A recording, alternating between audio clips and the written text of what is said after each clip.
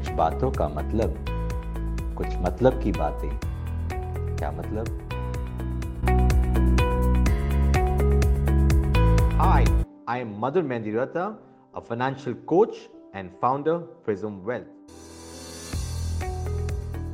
When we go to buy a car, what we are concerned about is the features, the mileage, looks, and last but not the least, safety of the car.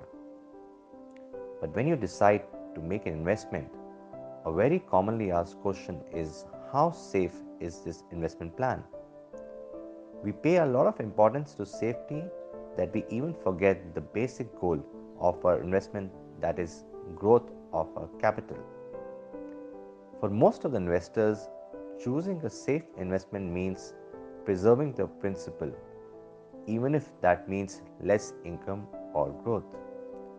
But by doing this, you are losing purchasing power over time. For example, if your investment is earning the return of 4% a year and inflation for that year is 6%, even though the principal is safe, but when you go to spend that money after a year, it would not buy you same amount of goods as it used to a year back. So, fallacy of safety may get us farther from our financial goals rather than moving closer to them.